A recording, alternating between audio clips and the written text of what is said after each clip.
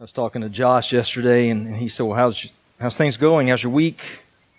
We were talking about the service today, and I said, I have discovered how intimidating it is to preach the most famous parable Jesus ever told. Because all of you, most of you, have known this parable from childhood. Churches are named after this parable. Parachurch organizations are named after this parable.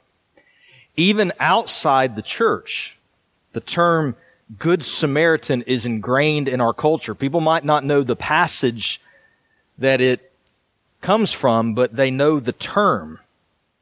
This parable has been preached on and sung about. It has been dramatized in TV and in movies.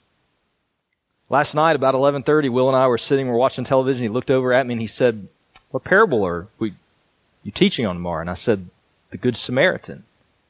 And he looked at me and he went, classic. How do you preach something everyone already knows? That was the question I was wrestling with this week. But God is very gracious. As I started going over the parable in my mind, I wasn't even reading it. I was just kind of walking through it in my mind. I realized something. God showed me something that either I knew before and had forgotten, or something that was brand new to me. Some of you may hear what I'm going to say and you may think, well, of course, David, why are you even bringing that up? It's so plain. But maybe there's at least one person who will be able to join me in saying, well, I've never really thought about that. I didn't realize that before. The Good Samaritan is a parable that Jesus tells in response to a single question. Who is my neighbor? And in response to that question, Jesus tells what would become the most famous parable in history. And he didn't answer the question. As a matter of fact, I think the whole point of the parable is Jesus did not want to answer the question. I might dare say he did not like the question. Yet it is a question that most of us wrestle with continually. Who's my neighbor? If you're a note taker and you grabbed one of the worship guides this morning, let's look at this life truth together as we start diving into this parable. What we find in the parable of the Good Samaritan is that Jesus is not interested in defining who our neighbor is. Rather, he wants to ask us a far more critical question. Now, I'm not going to give you that question yet. We're going to leave that line blank. But my aim is that before we are done today, you will be able to fill in that line with the question that Jesus does want to ask us from this parable. But it is not to define who our neighbor is. So let's set the stage. Let's get the context. It was a very common practice in the first century that rabbis or teachers would receive questions publicly from scholars, from Old Testament lawyers, scribes. And so Jesus received these questions often, and in the context, Luke says this was one of the occasions where he publicly takes a question from a scribe. And the question the scribe asks is, what must I do to have eternal life? Now, Luke tells us that the scribe did not ask this from a place of authenticity. He didn't really want to know the answer. He was actually trying to test Jesus or to trap him into making a mistake and saying something in error. But Jesus, of course, understood that trap was being set, and so he asked a question in return. What do I do to inherit eternal life? And Jesus said, well, as an expert in Old Testament law, what do you think you need to do? What is your answer to that question? And so the scribe said correctly, I should obey the two great commandments. I should love the Lord with all of my heart, soul, strength, and mind, and I should love my neighbor as I love myself. Jesus affirms that is accurate, and Jesus tells the scribe, do this and you will live. Now, what we know in the fullness of the New Testament is that Jesus means do this perfectly and you will live. Perfectly love God, perfectly love your neighbor, and you will live. And we know that no one can meet that standard. That is why Jesus descended from heaven. Jesus came to perfectly do the law of loving God and loving a neighbor, and then by grace, He offers His perfect obedience to us, to be applied to us when we faithfully trust Him with our lives. So the scribe, having received this answer from Jesus, he now asks a follow-up question. And Luke again tells us his motivation. Luke says he asked this question to justify himself. What does that mean? Well, it's something that we're familiar with because it is something we do all the time. To justify ourselves means we want to prove that we're right. It means that we want to prove that we're doing the right thing, that our thoughts and our ways, our behaviors, that they're right. We most often justify ourselves in response to correction. Whether that correction is from someone else or whether that correction is conviction from God, that is most often when we try to justify ourselves. Justifying yourself is a work that comes from pride. It is often paired with its partners, being quick to speak and slow to listen. When you receive correction and immediately your fists go up to defend yourself.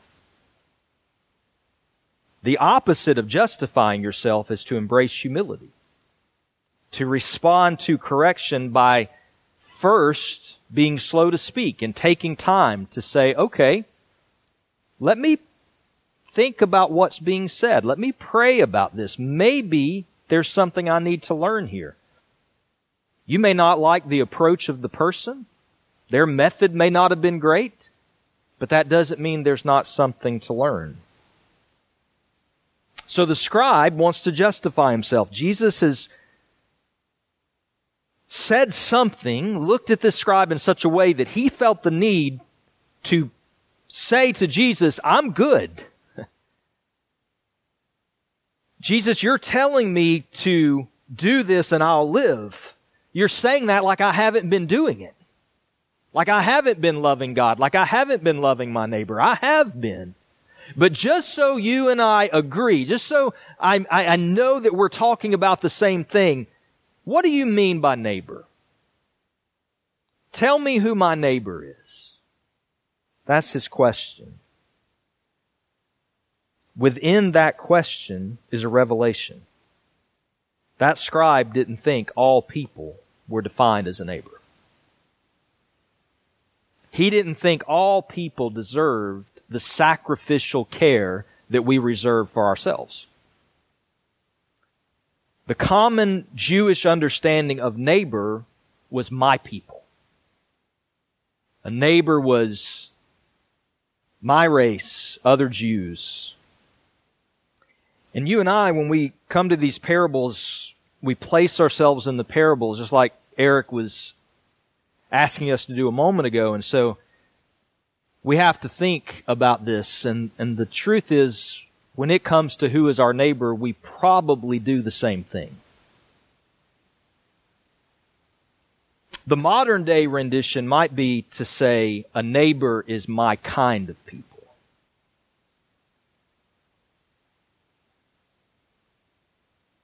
It's different for everybody. But somewhere in our hearts and our minds, we draw a line. Somewhere in our hearts and minds, we draw a line on who our neighbor is. That line may be about ethnicity. It may be about social status. It may be about religious tradition. It might be about political leanings. It might even be about orientation. But somewhere we feel justified in doing good for some, but not for them.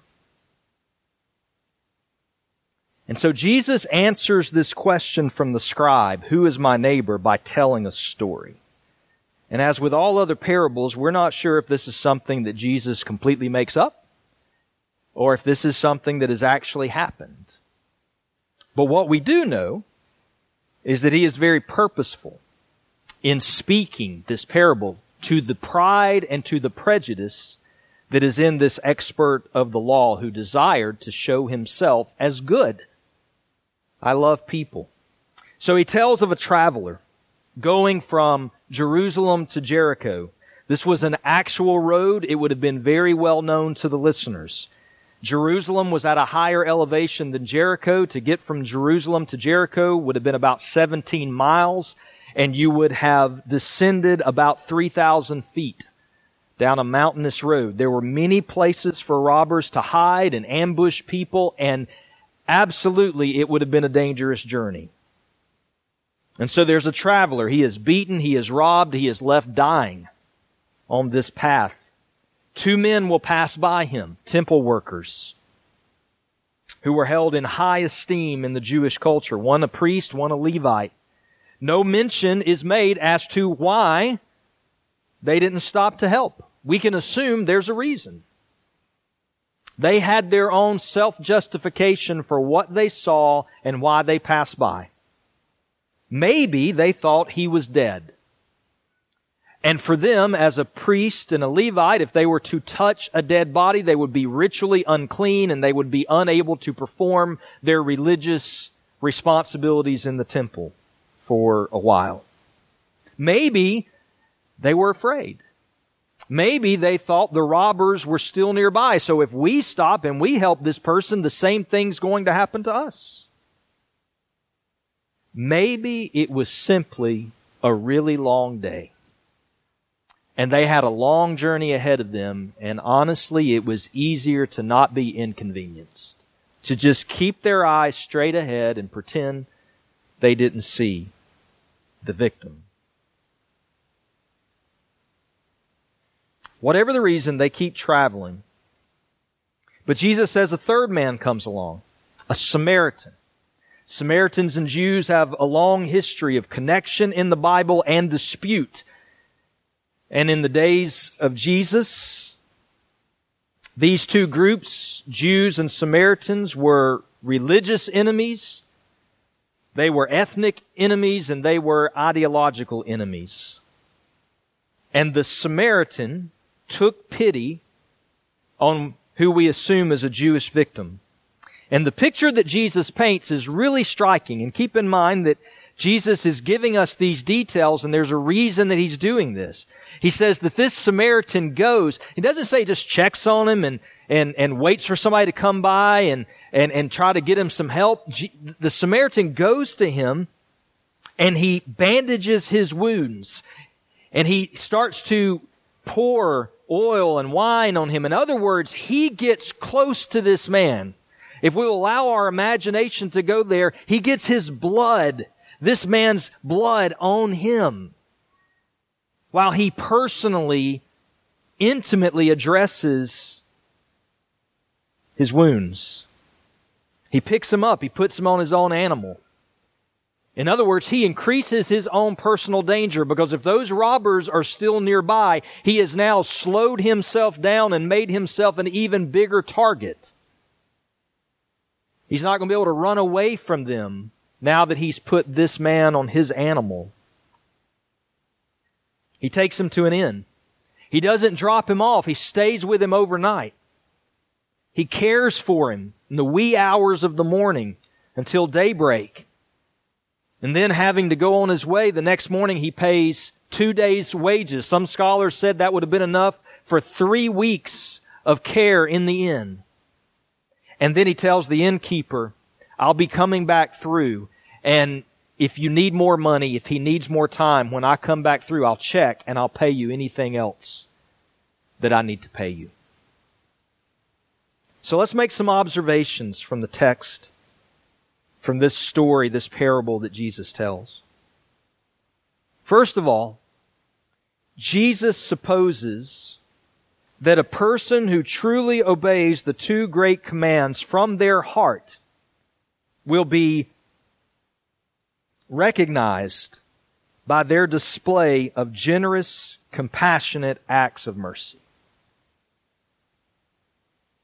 He supposes that if you are someone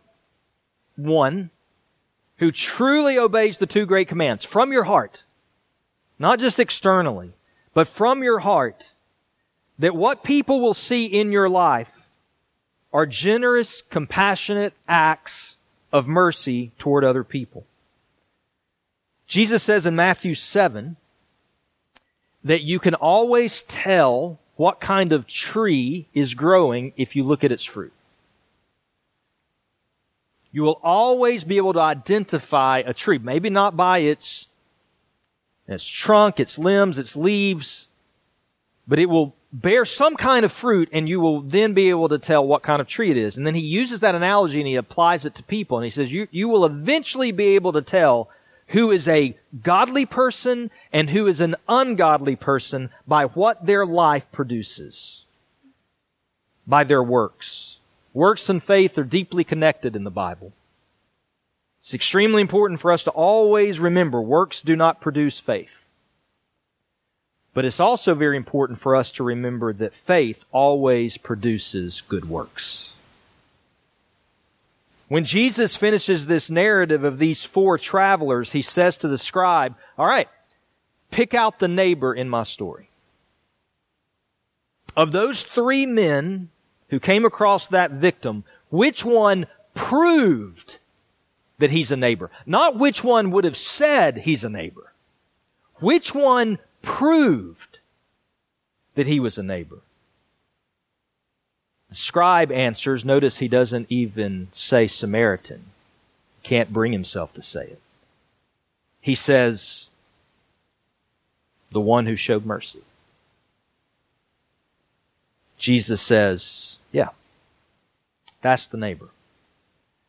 Go and do the same. You say you love God with all your heart, soul, mind, and strength. You say you love your neighbor as you love yourself.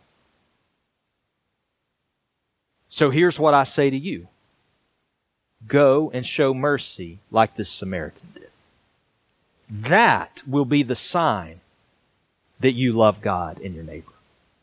He doesn't say that will be the way that you inherit eternal life. He says that'll be the way you show you have eternal life. See, Jesus is circling back to that original question. Essentially, how am I saved? The answer is love God, love your neighbor. Well, you and I need to ask of ourselves the same question Jesus is asking of this scribe. Okay, well, what does that look like?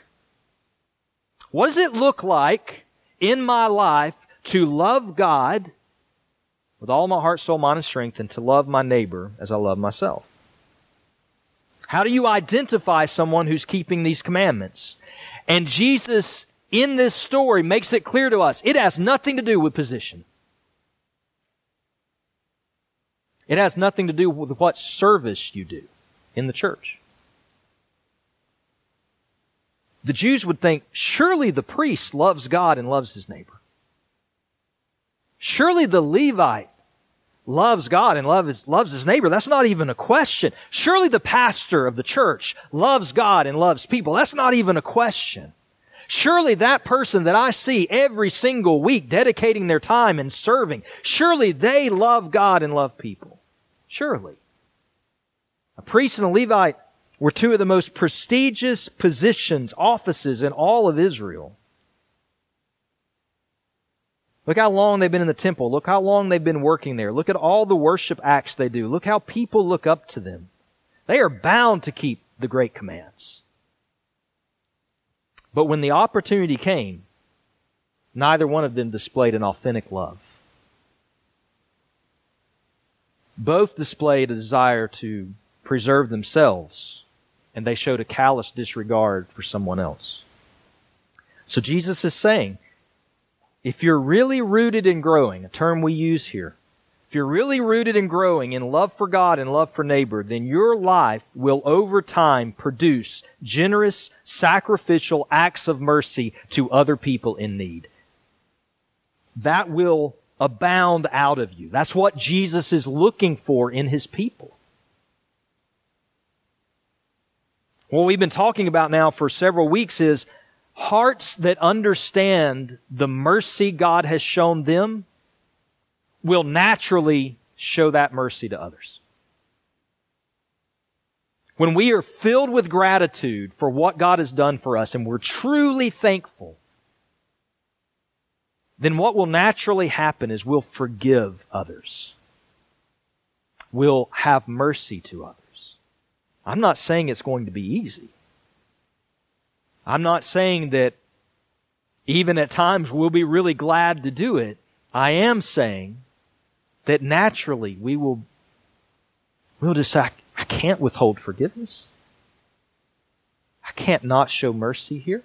Look at what God has done for me. So I'm going to work through this.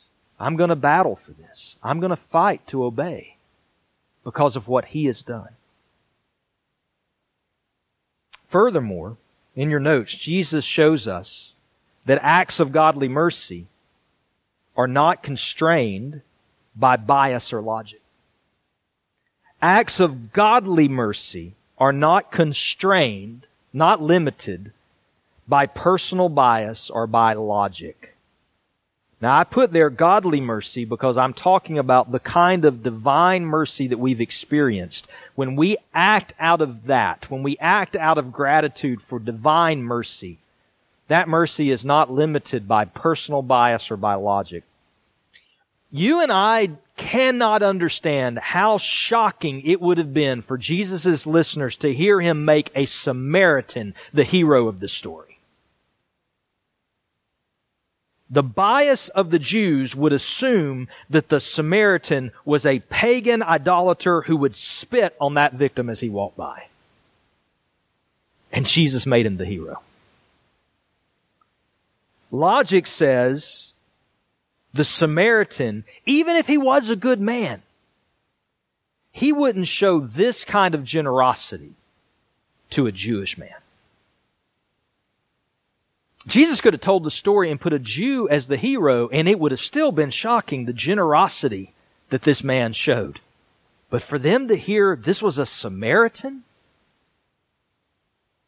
who we consider an enemy and they consider us to be an enemy, this was intentional by Jesus. And we need to wrestle with why He chose to do it this way, to tell the story this way.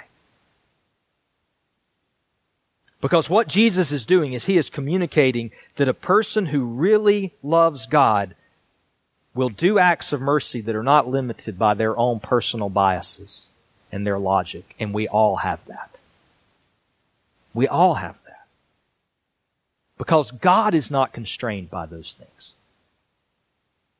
God is not limited by those things. Matthew chapter 5, Jesus taught that God has chosen in this life to give certain blessings to both the good and the evil. All people enjoy God's sun, the sun in the sky that warms them.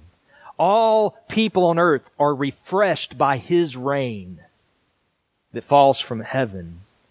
God is good to both His people and those who are not His people, to the just and the unjust. As a matter of fact, Jesus goes on there to say in that passage, church, Christians, if you only show love to people who show love to you, you're not displaying the mercy of God, because everyone does that.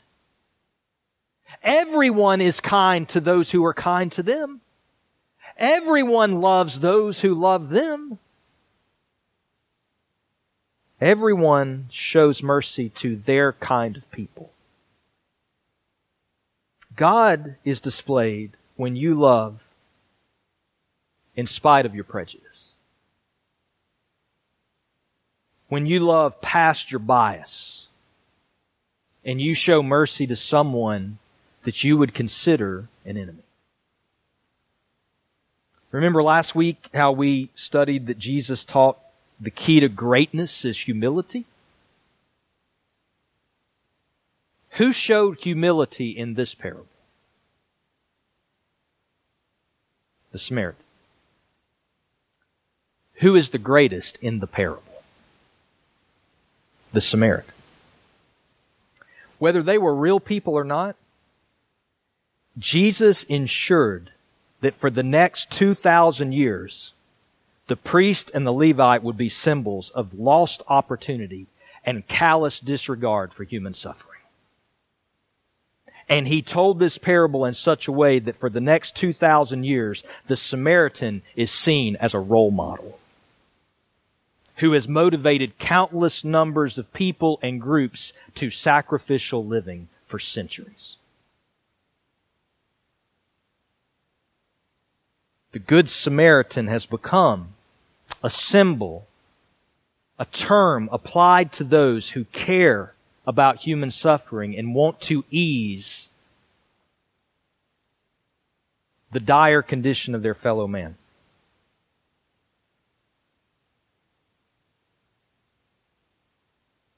Humility brings greatness. And Jesus ensured we saw that in this parable.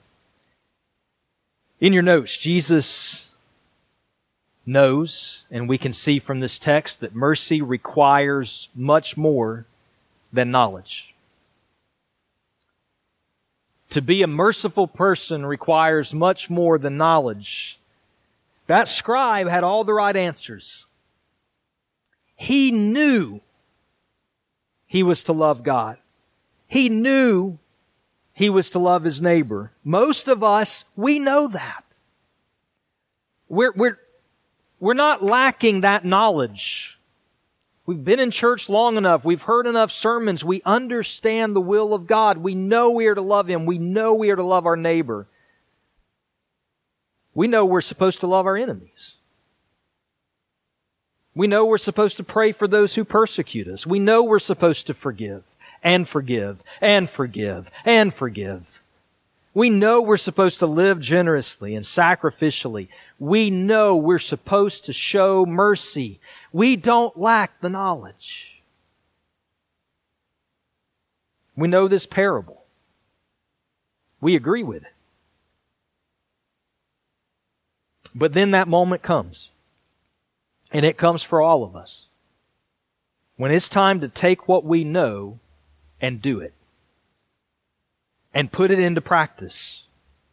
When that person or that situation is right in front of us, in our path, on our doorstep, that person that we simply do not like, we do not agree with them, they are the one that we oppose and they oppose us,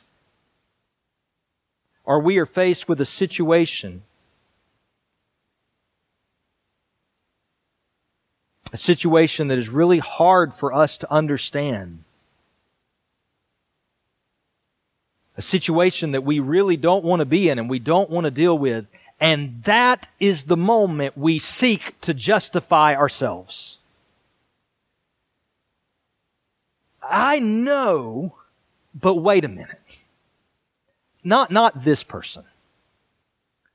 Not this person. No. Not this situation. You see, yeah, I know that. I know I'm to forgive. I know I'm to show mercy. I know I'm to be kind. I know what God has done. But wait a minute. But not this person, because this thing is different. This person is different. This situation is different. We justify ourselves.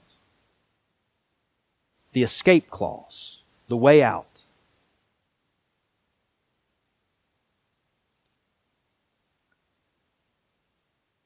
I may be defiled if I do this. I may be hurt if I do this. I'm going to keep my eyes straight ahead, and I'm just going to pretend I didn't see this need. You know, in some ways, what Jesus said is so simple. Go show mercy. Simple, church. Go show mercy. We've been put through the ringer for about 25 minutes now. We see ourselves in this parable. It's not good. Go do mercy. End of sermon. Let's eat.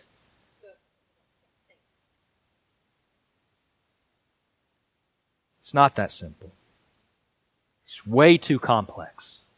Which is why, in your notes, Abiding with Jesus is the only way to do what is otherwise impossible for us to do.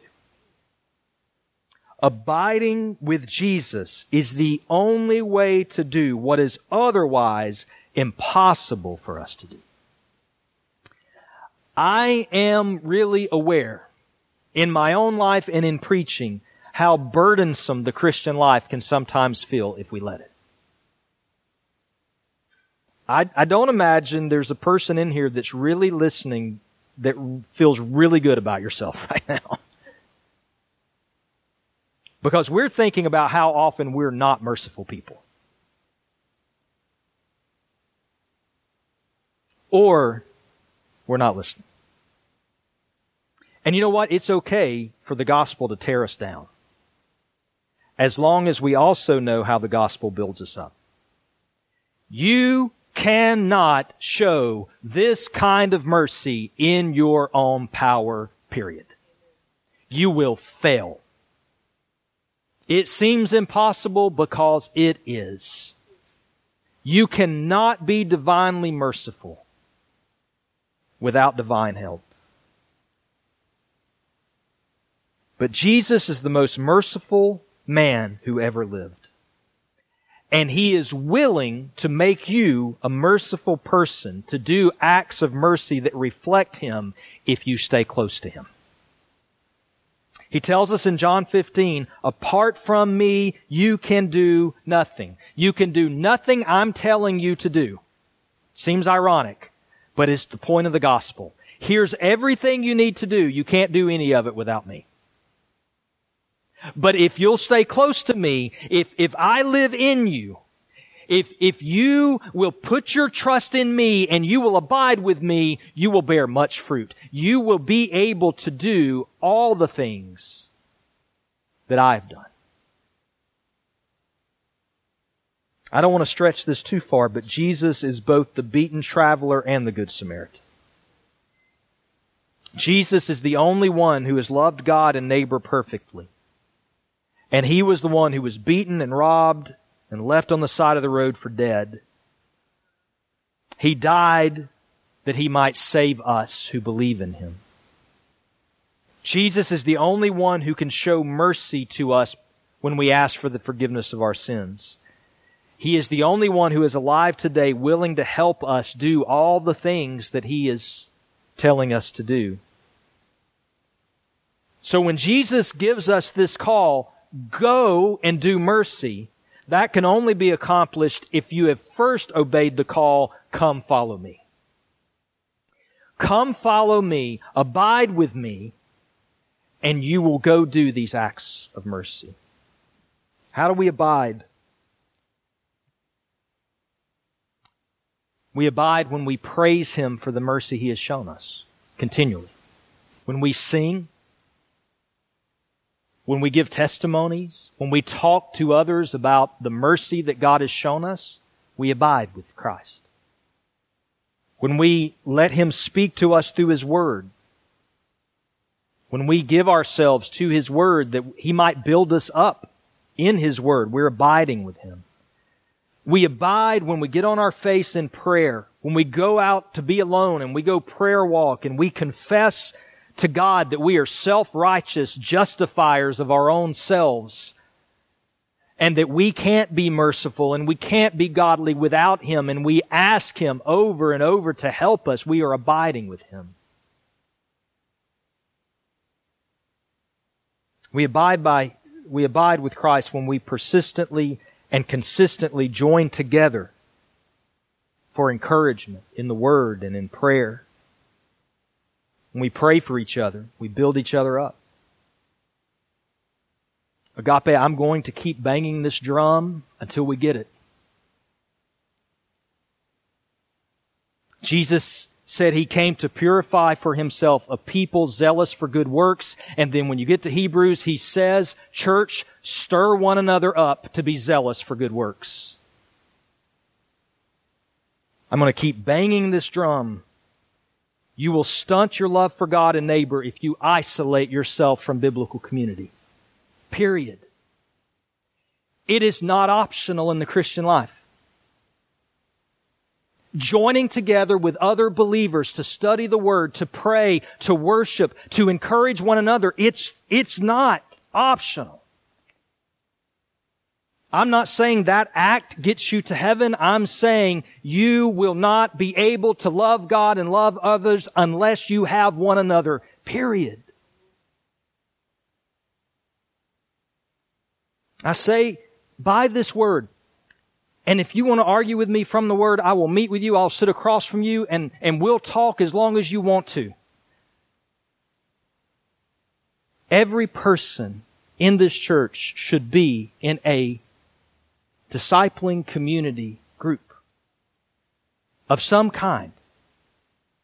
Whether you join in ours or you start your own, but you should be in a community where you are joining with other believers to motivate one another to good works. And every person who comes into this church should be invited into those groups. Not because we have to as much as because we get to, because God has mandated that we do that. So I guess in a way we have to, but we should be joyful in it. We abide that way. We're not going to learn mercy if we ignore that mandate to give ourselves to community. So let me go back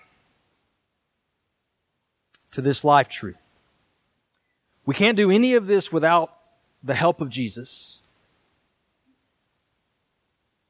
We can't do any of this without abiding with Him. And He has given us means to abide with Him. And we exercise those means both individually and together, corporately. This life truth, the scribe said, "Who's my neighbor?" Jesus says, don't ask that. I'm not interested in telling you who your neighbor is. I'm not interested in defining for you what a neighbor looks like. I don't want you to think that way.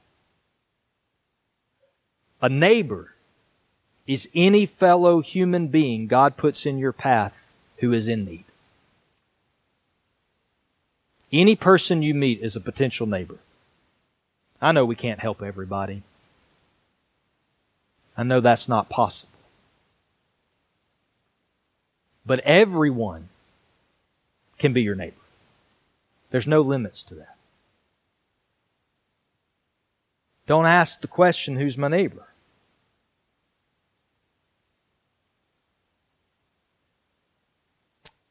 It is any person whom you can help. Any person who you might not naturally love, but you can show mercy to them because Christ has shown mercy to you. And yeah, I think people are put in our path by God who often are going to challenge the boundaries we have in our heart for what a neighbor is. To test us. Not in the kind of testing to see what we will do, but the kind of testing that helps us to grow. There are going to be times after you've heard this message. There's going to be times where you're going to see someone in need, and that prejudice, whatever it is going to rise up in you. And I pray by God's grace that we recognize when it happens. He may put that person in our path right after we've been to church to offer our sacrifices. And He says, show mercy now. The question Jesus wants you to ask is not, who is my neighbor? The question He wants you to ask is far more critical. What kind of neighbor am I? Am I a neighbor to the people that God puts in my path? Do I love God and display godly mercy? Am I abiding in Jesus so that can happen? And if I am, then praise God for that grace and let me keep abiding so I can grow in that mercy. And if I'm not, let me repent and start abiding so that that mercy can be found in me. In your worship guide, if you have one, if you'll look on the front, our prayer focus for this week, for this morning and then for this week ahead, is from Proverbs 11:25. A generous person will be enriched, and the one who gives a drink of water will receive water. The inference there is that God blesses those who bless others. That if you are the kind of person who seeks to refresh other people, God will refresh you. Jesus taught that in the Beatitudes. Blessed are the merciful, for they shall receive mercy. So I want to say to us this morning, God cares about human suffering, and He expects us to do the same. I know that there is a false gospel that has been built around alleviating human suffering at the expense of telling people the truth about sin and salvation, and that is wrong. But church, it is wrong for us in response to minimize the concern that God has for justice and injustice and human suffering while we cling to truthful gospel. We are to do both. We're not going to be able to fix every problem. We're not going to be able to resolve human suffering until it ends. Only Jesus can do that and bring it to a conclusion. But in our life, we are all going to have opportunities to ease someone else's burden and suffering. And God's going to put people in our path where we can do that, in small ways and big ways. And He is calling us to refresh others. And His promise is, I'll refresh you. And so the question becomes, when that opportunity gets here, will we be ready through abiding with God and with one another? So, John, if you bring the lights down, I want to take just a moment. We've been doing this for the last couple of weeks. I didn't start off to do this every week, but I want us to take a moment and just silently pray and meditate. I know it is one of those texts that I said earlier. It takes you through the ringer if you really think about what it's being said or what it's saying. But I do believe that the call to abide is a gracious and joyful call. Nobody in here is going to be a more merciful person by feeling guilty. We become more merciful by placing ourselves before Jesus and saying, all right, I need your help. I need you to build in me what I don't have in myself. But we do have to be to a place where we can see this is good and this is how I should live. So I want us to take a moment. Let's just quietly meditate on this passage, on what God is saying to us. Let's pray that we will be people. Agape will be filled with people who show mercy to others and refresh people so that we can be refreshed. And then in just a moment, I'll come up and I'll lead us into our time of closing and singing and giving you an opportunity to be prayed for.